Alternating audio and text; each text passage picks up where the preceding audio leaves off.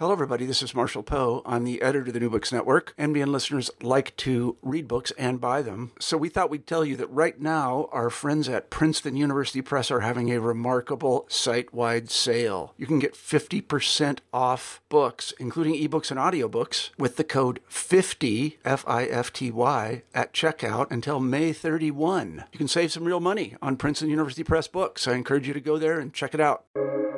Welcome to the New Books Network. Hello and welcome, everybody. On today's episode, we have with us Thomas Cohen, and we are here to discuss his wonderful book, Subaltern Frontiers, Agrarian City Making in Gurgaon. Thank you, Tom, very much for taking out time to speak with us about your very thoroughly, deeply researched book that's so analytically sophisticated and such a joy to read. And we are very excited to hear more from you about how this book was conceptualized and the story that it tells.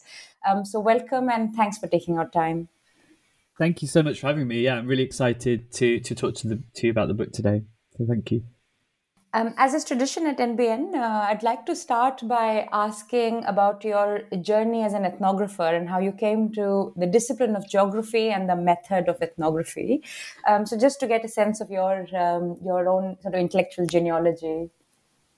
Yeah, so I actually started out as a political scientist. I studied political science at the University of Manchester, and at the time I was very politically involved. I was being sort of politicized by, it was a time of the financial crisis. There's a kind of uptick in inequality, in housing inequality in particular, and as part of that undergraduate course, I began to take courses in urban geography, and I found that geography provided me with this vocabulary and a set of framings, really, to understand the kind of world around me and what was happening.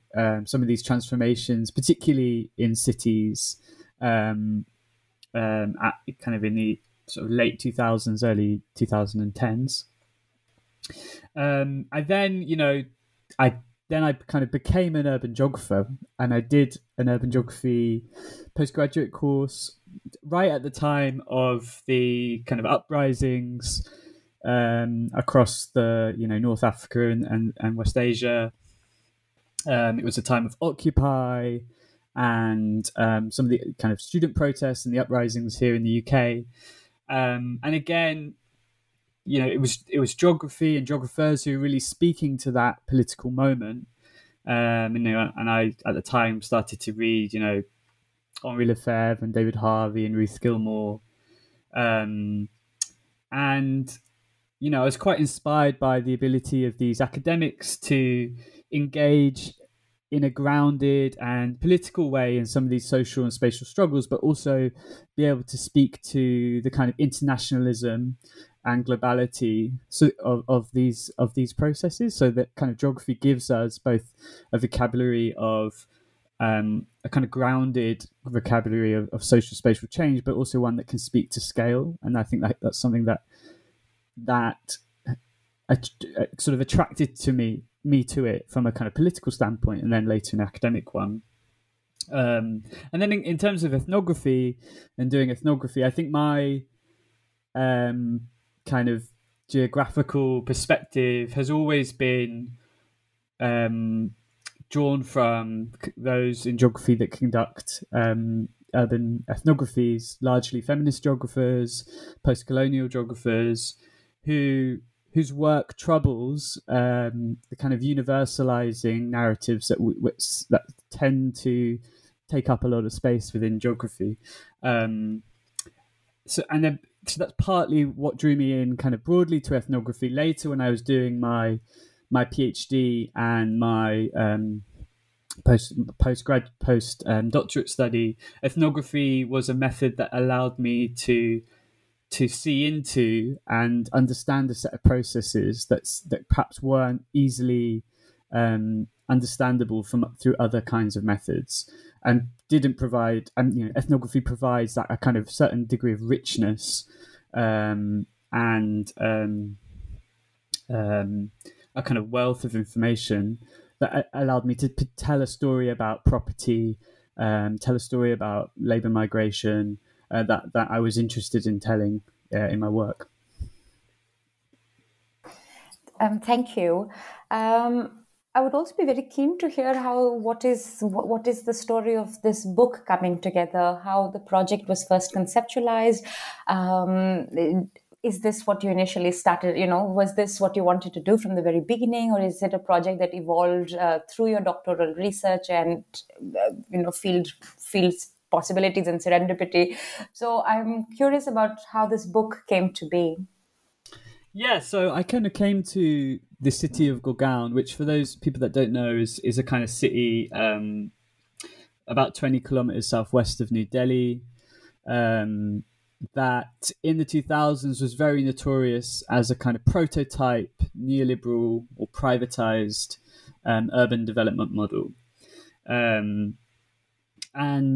so around the same time, really, around 2010, when I was doing my postgraduate study, there were these really huge industrial strikes and factory occupations at the Maruti Suzuki car plant in Gurgaon that had quite significant kind of international resonance. So I was actually in London and at the beginning of these strikes in 2010-11. And, friends of mine and people I knew were translating the literature and the pamphlets and the diaries from these factory occupations from Hindi into English. And there's a huge amount of political and kind of intellectual intrigue as to, what was going on in the corner of Gurgaon. How is it that these, thousands of workers have taken over their factory for weeks on end? And partly because this form of labour organising was supposed to have been long gone, a kind of figure of the past, particularly in the minds of kind of those in North America and Western Europe. So that's kind of my first encounter with Gurgaon, was as this kind of site of radical labour politics and industrial action. I then was fortunate enough to do a kind of some work for an organisation in Delhi in 2011.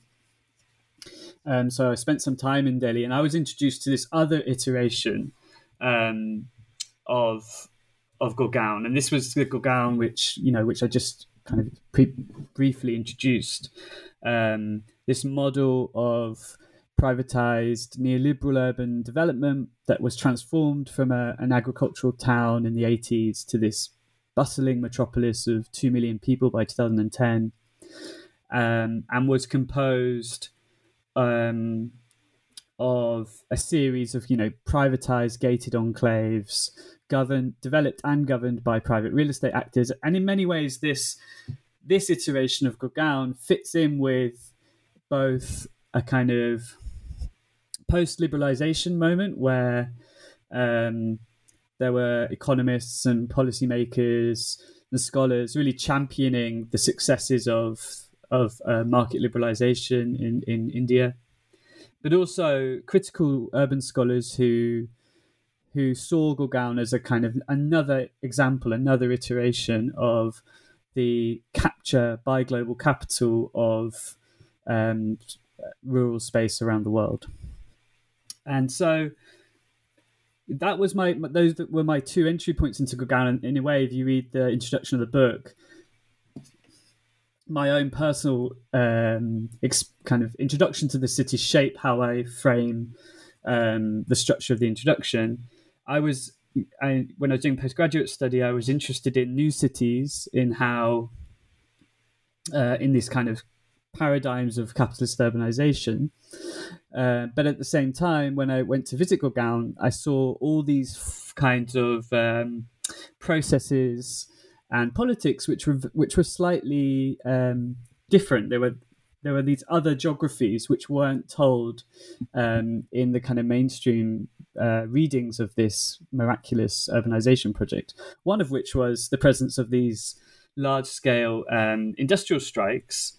And part of my initial interest in the city was, well, how is it that we have on one hand this totem for kind of high neoliberal urbanization, sitting, shoulder to shoulder with sort of large scale automobile and garment export manufacturing. What are the kind of political, social, cultural processes that allow for those two kind of factors and modes of production to take place together? But there are also other things, when you go to Gurgaon, you're like, wait, this is different, right? You have a city has, the most, at the time, the largest special economic zone in India, the largest private township in Asia in the 2000s, the highest value real estate in the country, paired with over 100 villages that scatter the interior of the city. You have this mixture in Gurgaon of agrarian property regimes and private property. You have on the edges of Gurgaon farmers who are kind of repurposing themselves as developers and leading, if you like, the frontier of real estate development. So I was interested and I was drawn into this quite uncanny form of global urbanization, which on one hand conformed to many of the things that we are told about kind of global capitalist urbanization, but looked and felt quite different. And I was kind of pulled into the politics of that. Yeah, thank you. And you're so right. I feel like just the first 3-4 sentences of the book, you set this kind of the direction from which you're traveling to Gurgaon. It sets this kind of almost this political vector that we're not driving from Delhi to Gurgaon and on the big highways, but we're coming from the interiors to its kind of, to its glitzy center. And just that itself, I think, had me hooked. So maybe we can invite you to tell us the story of the book itself and what the book argues, what conversation it joins, and the story of Gurgaon and agrarian city making that it tells. Yeah, so the main argument of the book is that Gurgaon's urbanization, and perhaps quite a lot of urbanization, I would argue, in North India at least, is driven and shaped by agrarian landowners, agrarian institutions, and property regimes. So while a lot of attention had been paid within the literature to these kind of processes of urbanization, which were driven by dispossession of the rural peasantry and the implantation of kind of capitalist labor and land markets, what I explore in this book is the ways in which the state and real estate capital build alliances and compromises with the agrarian world in order to access and transform rural land into real estate, and also to manage and discipline migrant labor markets. So under this process of what I call agrarian city making, landowners are called upon by the state and by real estate developers to view themselves not as peasants, not as farmers or Kisanis, but rather as brokers, as speculators, as landlords. And they're called upon to speculate on their rural land, to repurpose agrarian property relations and manage the labour markets that kind of underpin the city's economy.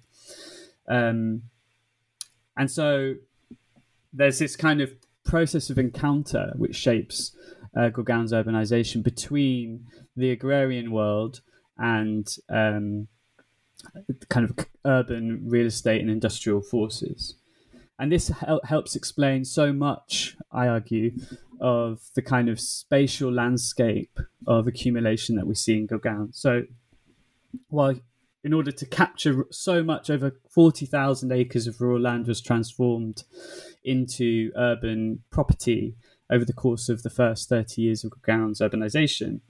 And in order to do that without state intervention, the first half of the book argues that the state and real estate firms have brokered a series of territorial alliances with agrarian landowners that have ceded certain territories and rents to agrarian landowners in exchange for market access to their agricultural land. So what you end up with in Gurgaon, and anyone that's been to Gurgaon will know, is this sort of patchwork landscape of villages and urban real estate that kind of dominate the interior of the city.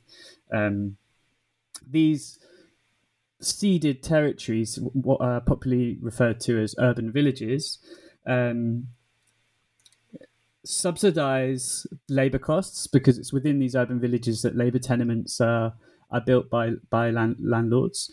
They also kind of mediate tensions within the landowning communities against otherwise quite violent forms of dispossession because they've not been fully dispossessed. They can hold on to their village homesteads within the urban village boundaries. And they also allow and pull in landowners into a broader economy of real estate development and speculation. So I trace in chapter 2 of the book the ways that agrarian landowners mobilize their urban village rents and recycle them into investments in real estate and land speculation in the broader city. So there's this kind of relationship that the village functional relationship that the village plays to the surrounding city.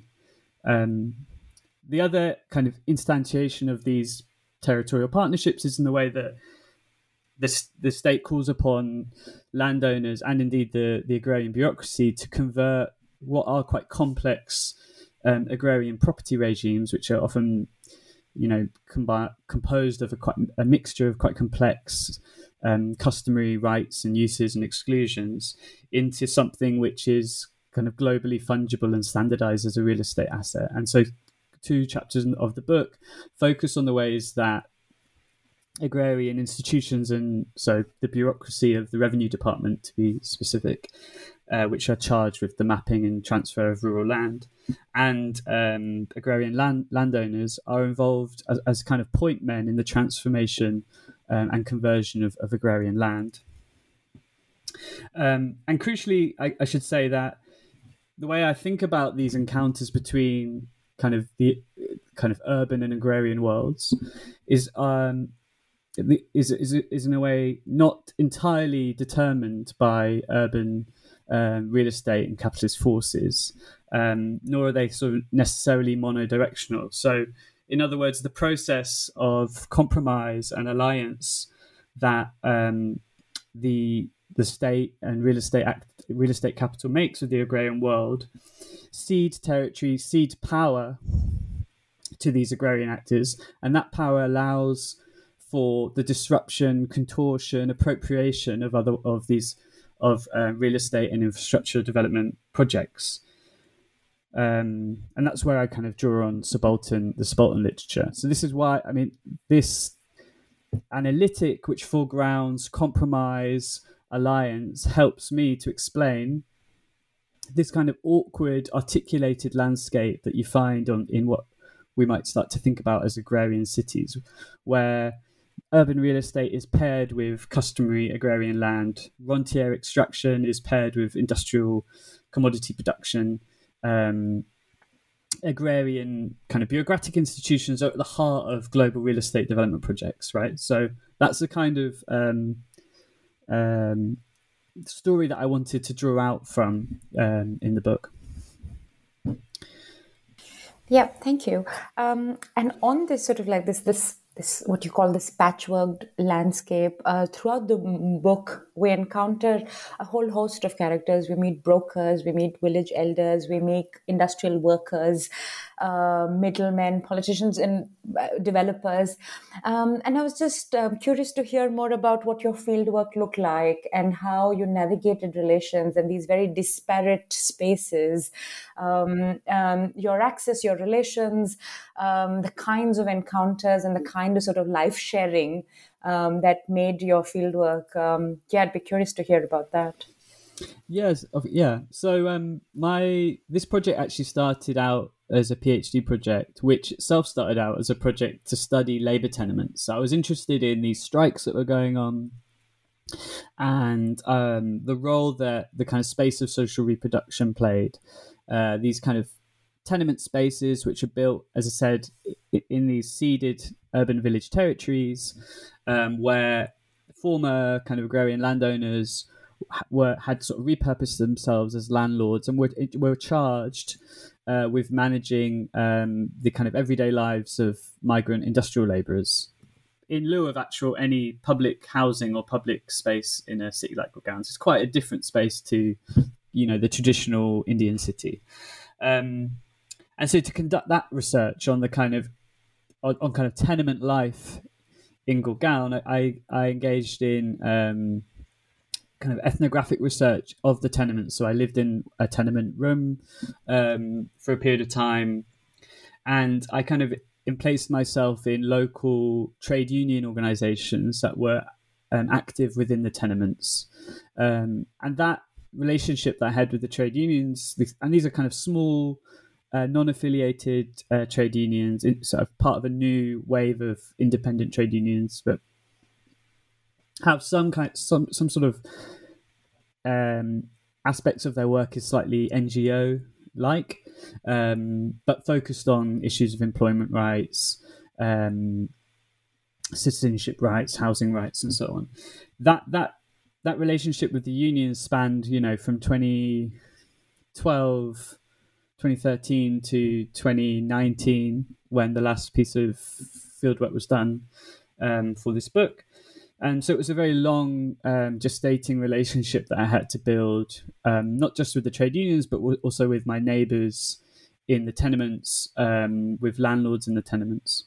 But it was through that ethnographic research with workers on their living and working conditions and their kind of mobilities through the tenements that I began to spend actually a lot of time with tenement landlords, because such as the kind of rhythms of tenement life in Gurgaon, most people will go to work at 8 a.m.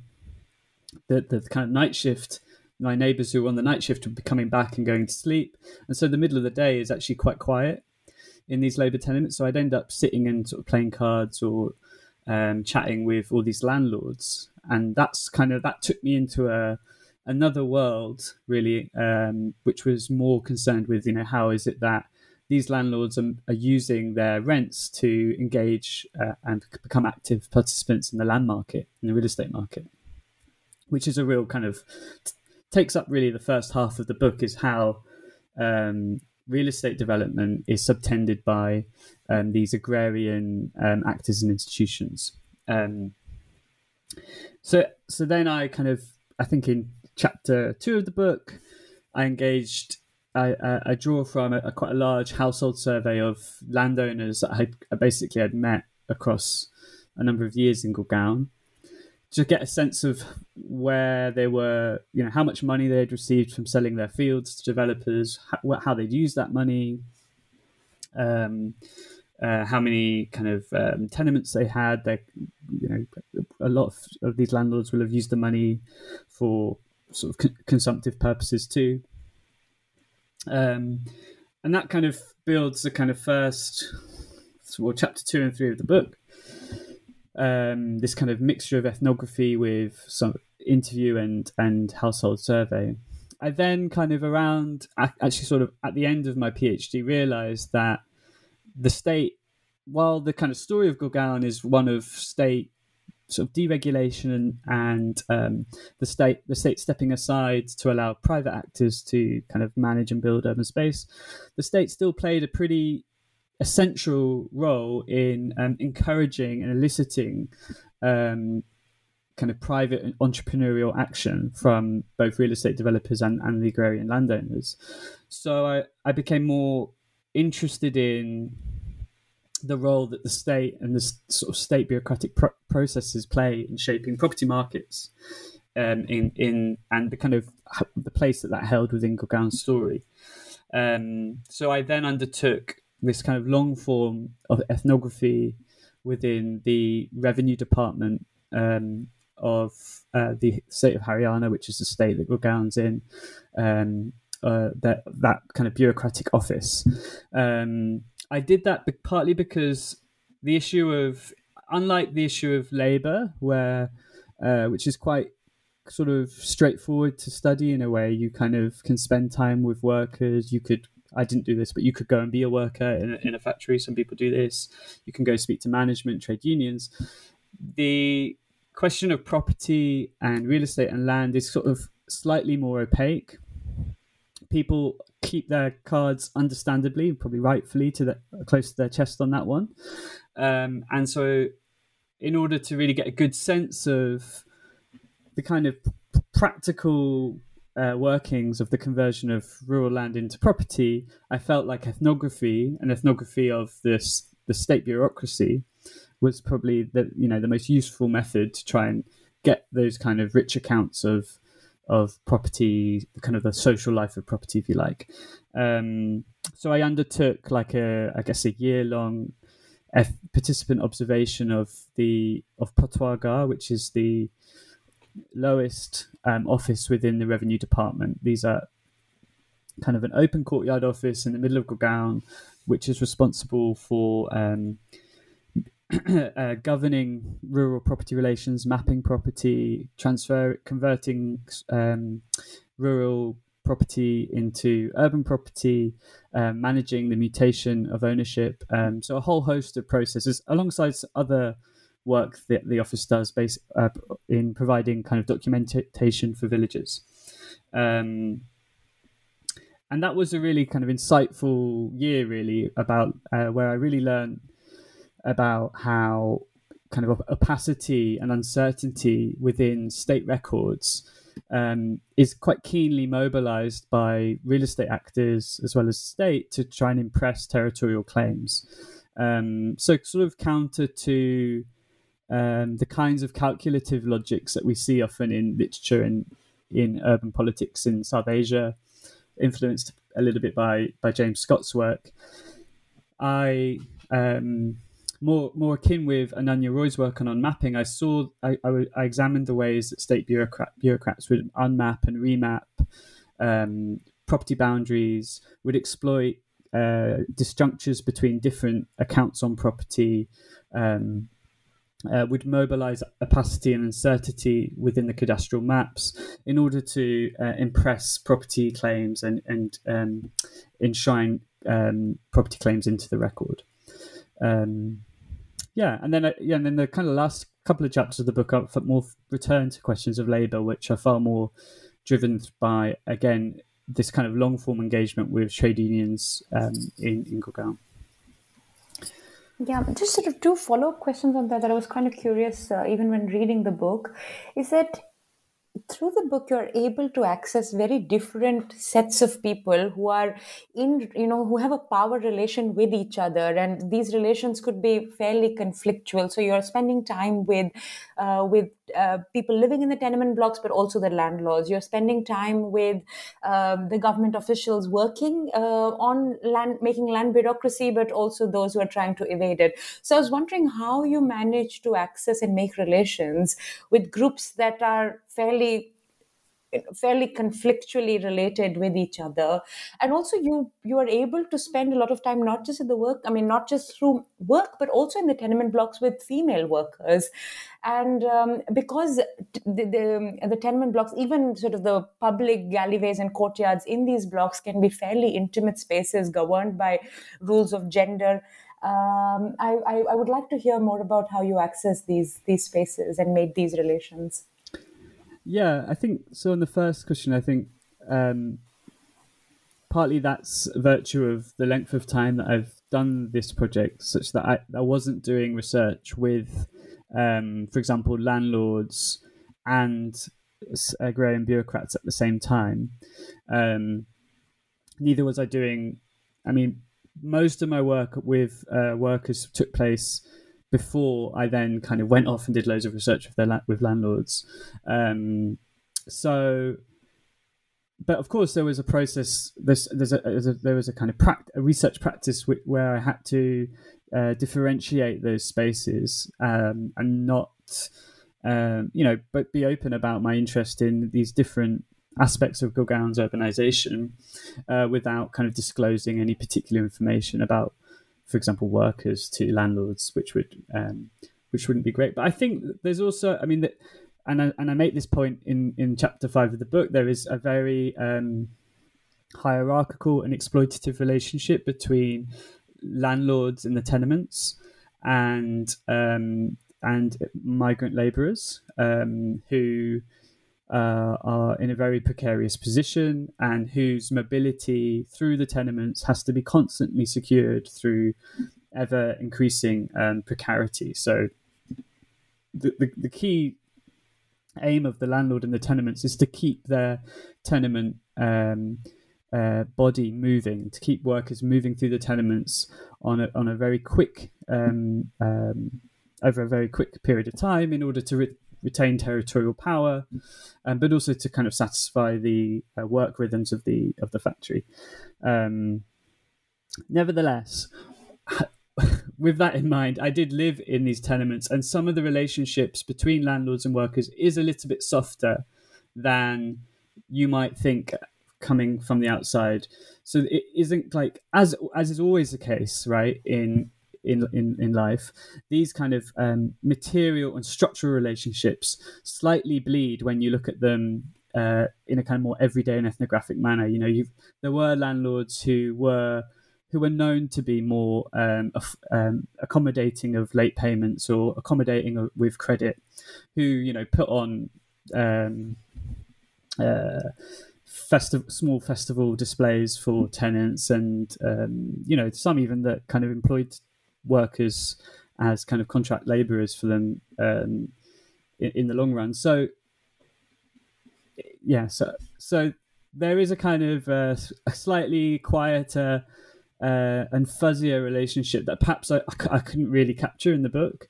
I kind of tried to gesture towards it, but I couldn't. But that fuzzy relationship sort of made it perhaps slightly easier for me to move between those two spaces in some cases. I think a lot of the time the landlords thought my interest in workers was really from a kind of social work perspective. You know, I was interested in questions of like poverty and impoverishment, and also questions of work in the factory, which the landlords sort of quite cleanly dislocated themselves from. So, and then on your second point around the kind of access, particularly to these domestic and intimate spaces, a lot of those relationships were brokered through Nari Shakti Manch, this women's small independent kind of women's rights organization that also kind of acted to support the development of small trade unions for women workers in Gurgaon. So there was a kind of institutional relationship, and through that I kind of built across a period of a long time relationships with workers where I was able to kind of speak to them about the kind of longue durée of their lives. I tried to prioritize life history account kind of interviews. Some of those earlier interviews I did alongside a kind of friend as well, like a female friend.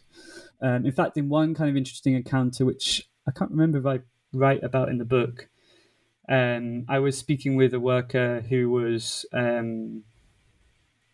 originally from West Bengal, and I don't speak Bengali.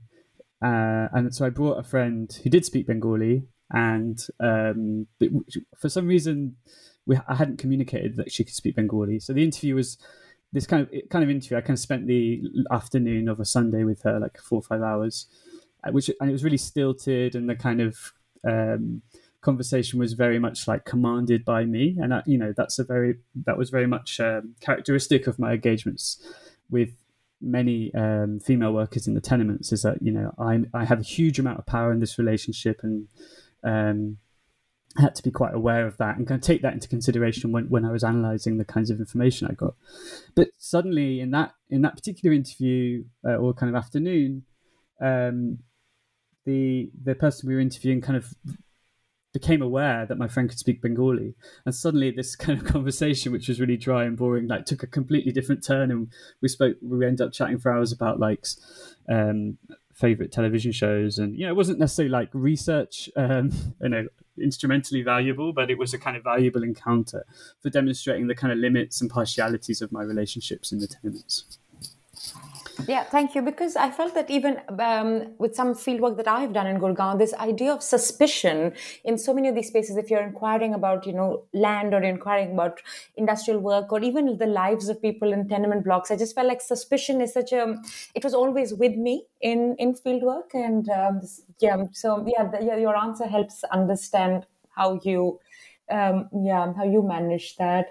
So maybe to go back to the main arc of the book, you have this very productive analytical frame of the frontier, which I think was amazing because it captures this dualism. Because when we first think of frontiers, we think of this kind of fixed material, hard thing, but then it's also imbued with all this imagination, and it's constantly changing. And there are multiple frontiers, and each imagined differently by a different set of people.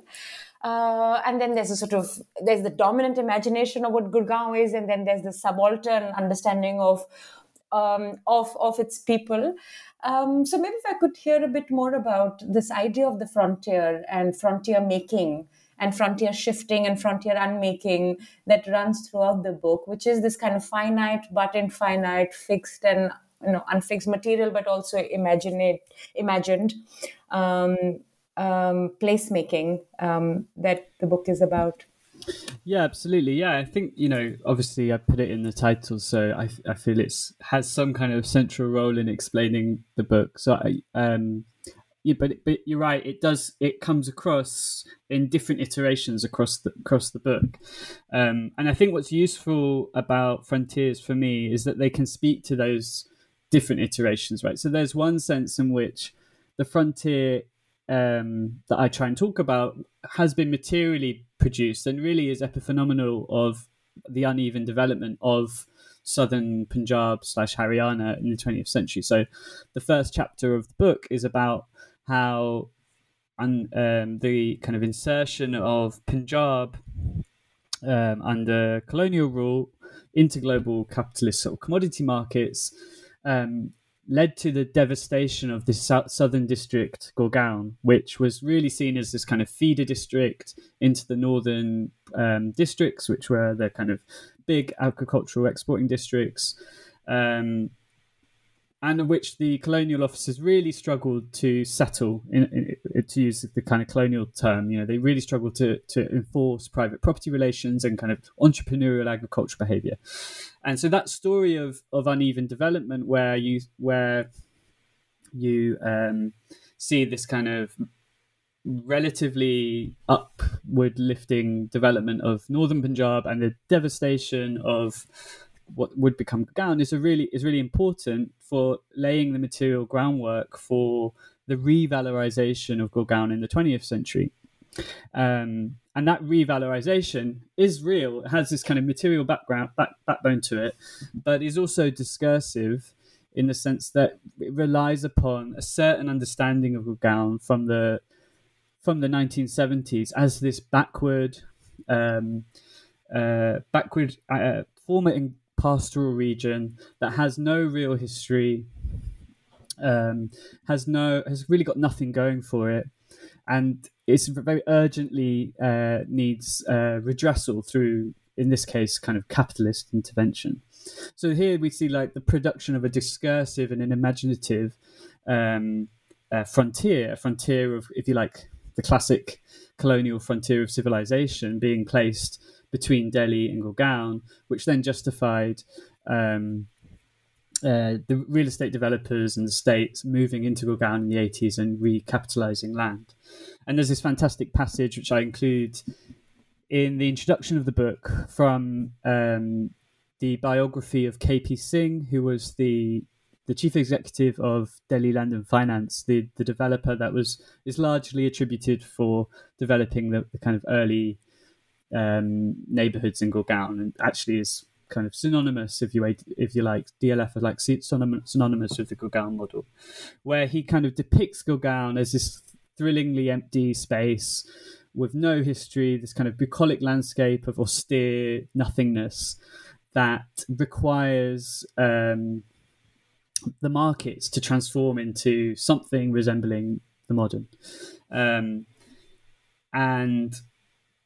I think that's that iteration of the frontier you see throughout Gurgaon's history. So the early master plans and planning documents on Gurgaon justified deregulation of planning restrictions by claiming that Gurgaon was going to be subject to urbanization and is subject to these kind of unruly, unstable forms of housing development and kind of informal markets, and thus required kind of corporate market intervention, which the planning documents were going to enable. Even the very latest master plans that you find in Gurgaon justify opening up vast tracts of forest and mountainous areas in Gurgaon. They justify its urbanization through this threat of urbanization. And so here too, you see the frontier being put at work, where certain territories, certain practices of land are placed within a certain temporality which is out of step with modernity and requires intervention from the state, or in this case, intervention by the markets, by which they use the idiom urbanization. But there is also another kind of iteration of the frontier, which I then find quite analytically useful, which is that one developed by scholars such as Jason Moore, but also kind of historical scholars such as Vinay Gidwani, feminist geographers, too, which attempts to show that frontiers are always, of course, ideologically produced, but they also have to be materially produced. If we claim that in order for us to capture this rural bucolic Gurgaon, we have to make it empty, we have to make these histories annulled, we have to mobilize frontier actors to transform space. There's a huge amount of work that has to take place at the frontier, and the kind of that analytical foregrounding of the frontier work helps to explain the compromises and alliances that then I feel like sort of central to the story of Gurgaon.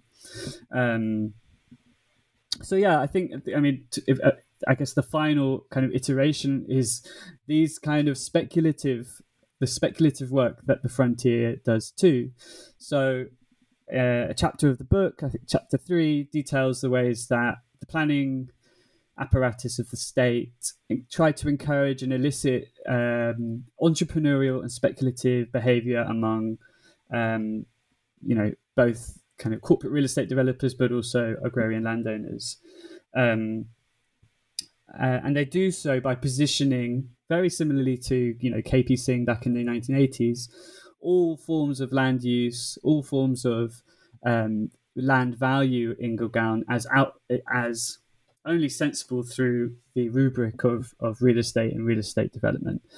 So they kind of tell a story to agrarian landowners in particular of certain futures of agrarian decline, and they prospect a future temporality which is secured through real estate value. So there's only one path which agrarian land can move toward, and that's through its conversion into real estate. And that's in part what drives that kind of frontier work, is what drives a small or medium-sized farmer to give up his kind of agricultural interests and look to transform his land for real estate purposes.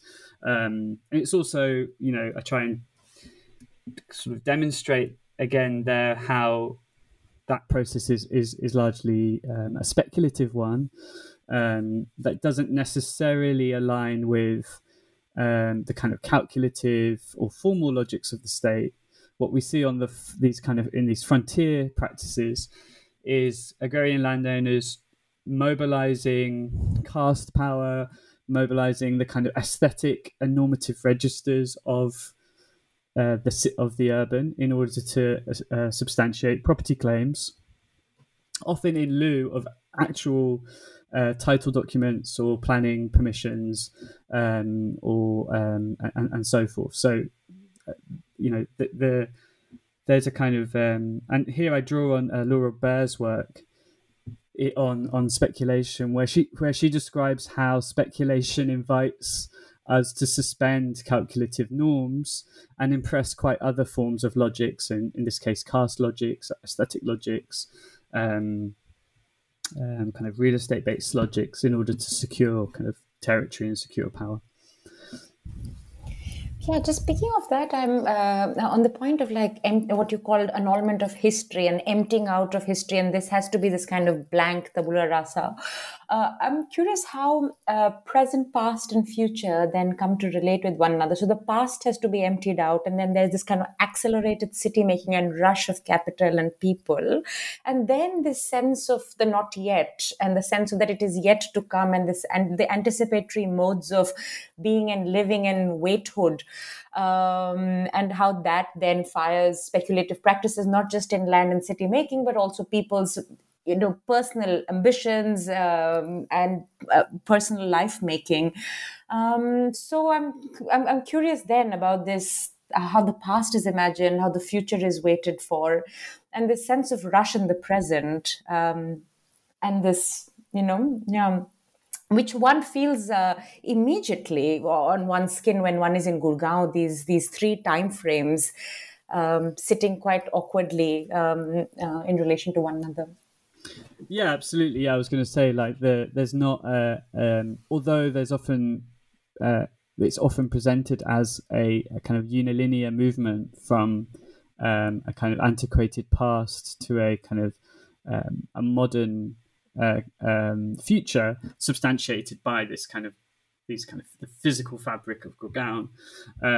What's so, I guess, uncanny and interesting about Gurgaon is the articulation of, for example, agrarian pasts, particularly the agrarian pasts of the dominant agrarian castes of Jats and Yadavs in particular. Alongside this kind of, as you described it, this kind of rushed, future-oriented kind of set of real estate values, which are kind of pushing agrarian landowners to engage in certain kinds of practice on their lands, and those temporalities shape kind of spatialities in the city. So you see, why is it then that if these actors are no longer farmers or kisans, and why do they hold on to their village homesteads? Why do we still have urban villages? And part of that's because of the kind of cultural values, which are remobilized as political and economic values, which holding on to that identity as a kisan is useful for. What's interesting then is how those real estate values, or the kind of uneven development of real estate value in Gurgaon, ends up interrupting and fracturing some of those agrarian communities. So you see, if you spend time in the villages in Gurgaon, there's a subset of villages who have done very, very well from Gurgaon's urbanization and have been able to kind of convert themselves into kind of mini developers or land aggregators and make a life for themselves outside the village, if you like.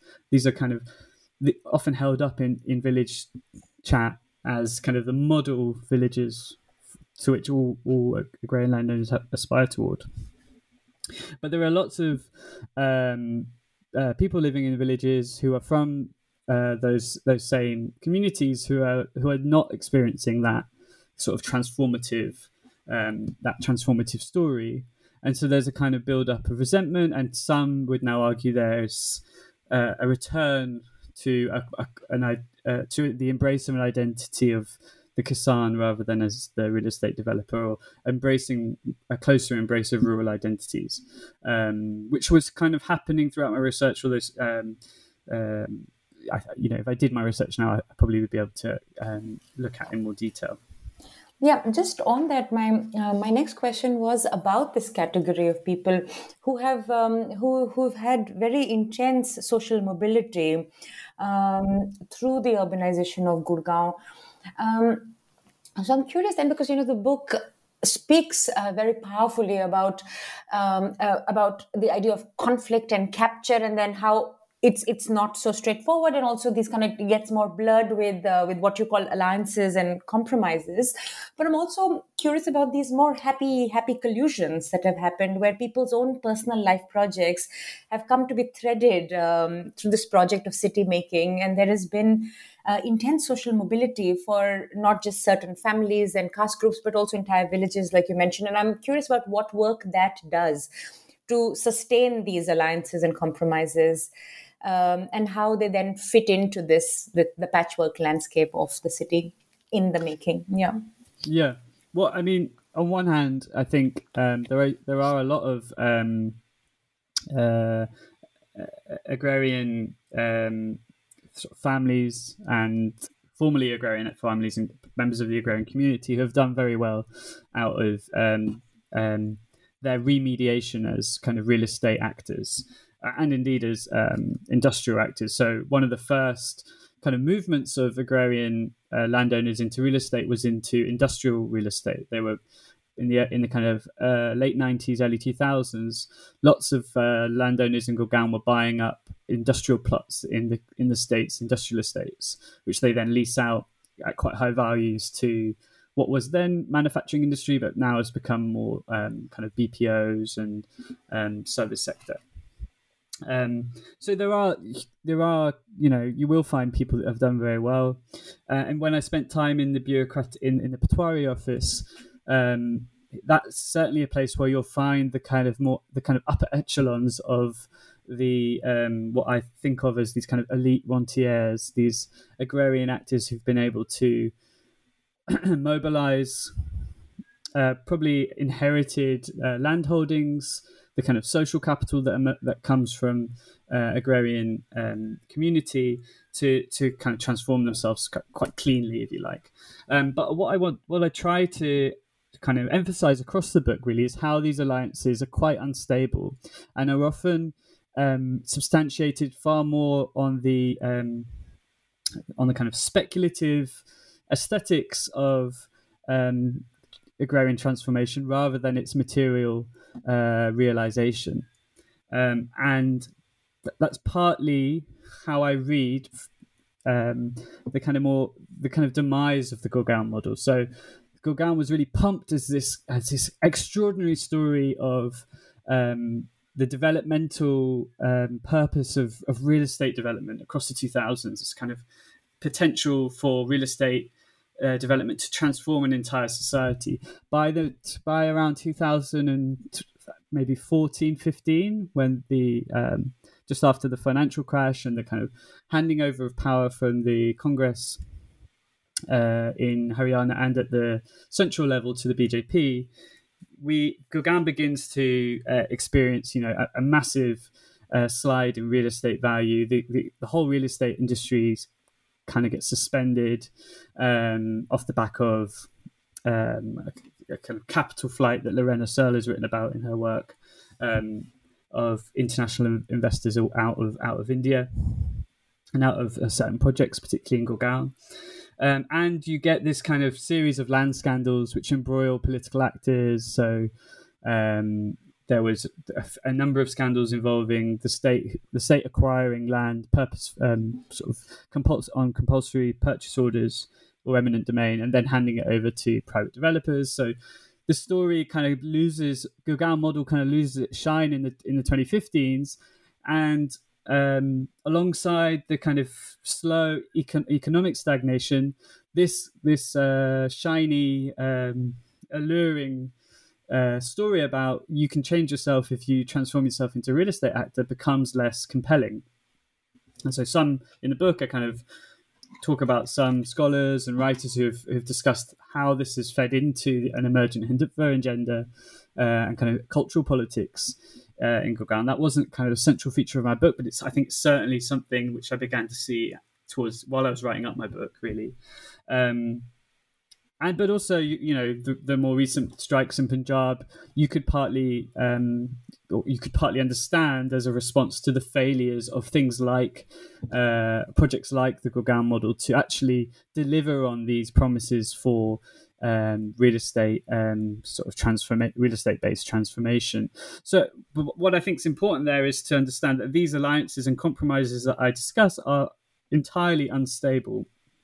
That they not only cede power and certain degrees of control to these institutions and actors to, subvert development projects, to make, maintain large areas of monopoly rents within very high value, otherwise really high value real estate value land.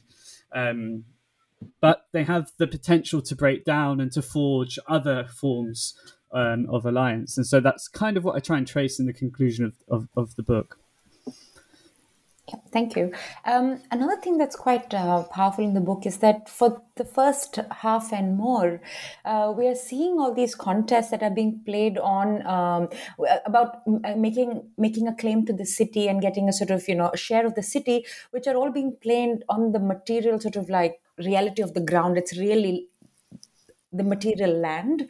And then towards the end, we meet this footloose labor that is central to city making and who are negotiating belonging and urban citizenship, but without any access to land except for through this very exploitative rentier economy. So also just their placement at the end of the book just I think brings it together so powerfully. But maybe if we could hear more about their contests around urban belonging and citizenship, which and their presence in the city, which is tied through the question of labor and not land. And how that fits into this urban city making. Yeah, so I think this goes back to my original intentions of the project, which is try to understand how the geographies of industrialization and labor were knitted into seeming incongruity, these geographies of high value land and real estate. And so you're right, the first half of the book kind of follows this quite, in a way, traditional story about how the entrance of global real estate capital has brought forward all these struggles over the meaning and value of land. And I try to point to the ways that the agrarian world kind of leads these transformations and kind of contorts them and subverts them. In the second half of the second couple of chapters of the book, what I'm interested in then is how all this how all this kind of politics of land and urban transformation is shaping labor politics, which takes me back to the research I was doing right at the beginning of my project, where my initial set of questions when I was spending time with industrial workers in the tenements and trade unions was I get that you're going on strike at the factory, or you're locking your boss in his office and beating him up with your shoes. But what about your claims to housing, or what about your claims to public access to public space or services? And they would kind of look at me like you don't get it. I don't care about this city. You know what I mean? And that's partly because I came to a ground with a certain training in urban studies, which taught me to foreground a very particular itinerary of urban politics centered around territorial claims and claims to the nominal city of what we think about as kind of housing, infrastructure, and so on. And by following these workers' struggles, so in the chapter 6 of the book, I follow kind of two quite long drawn out industrial struggles led by women workers at 2 auto parts plants in Gurgaon, and also a domestic workers kind of struggles to unionize in Gurgaon. And I try to rethink these struggles not solely as kind of classic industrial struggles, but also struggles that are born out and from the city. And these are how might we think about a subaltern urbanism, not from the kind of rather slightly more masculinist spaces that we tend to study in urban studies and territorialized spaces, but from the kind of gendered spaces of the home, of the tenement, of women's experiences in labour migration and mobility, and the different kinds of discourses that discipline and shape women's labour in particular. So respectability becomes a particularly important tool when you study women's politics in disciplining certain kinds of labour.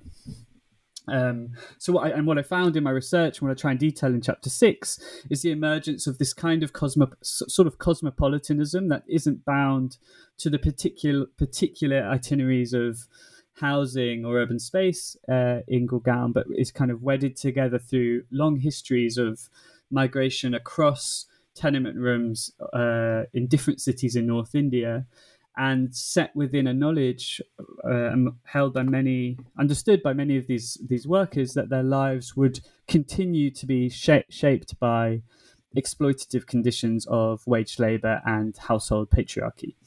So, that's the kinds of parameters I wanted to try and understand urban politics and a kind of nominally subaltern urbanism from, and that is the parameters I try to understand the terms of these series of workers' struggles.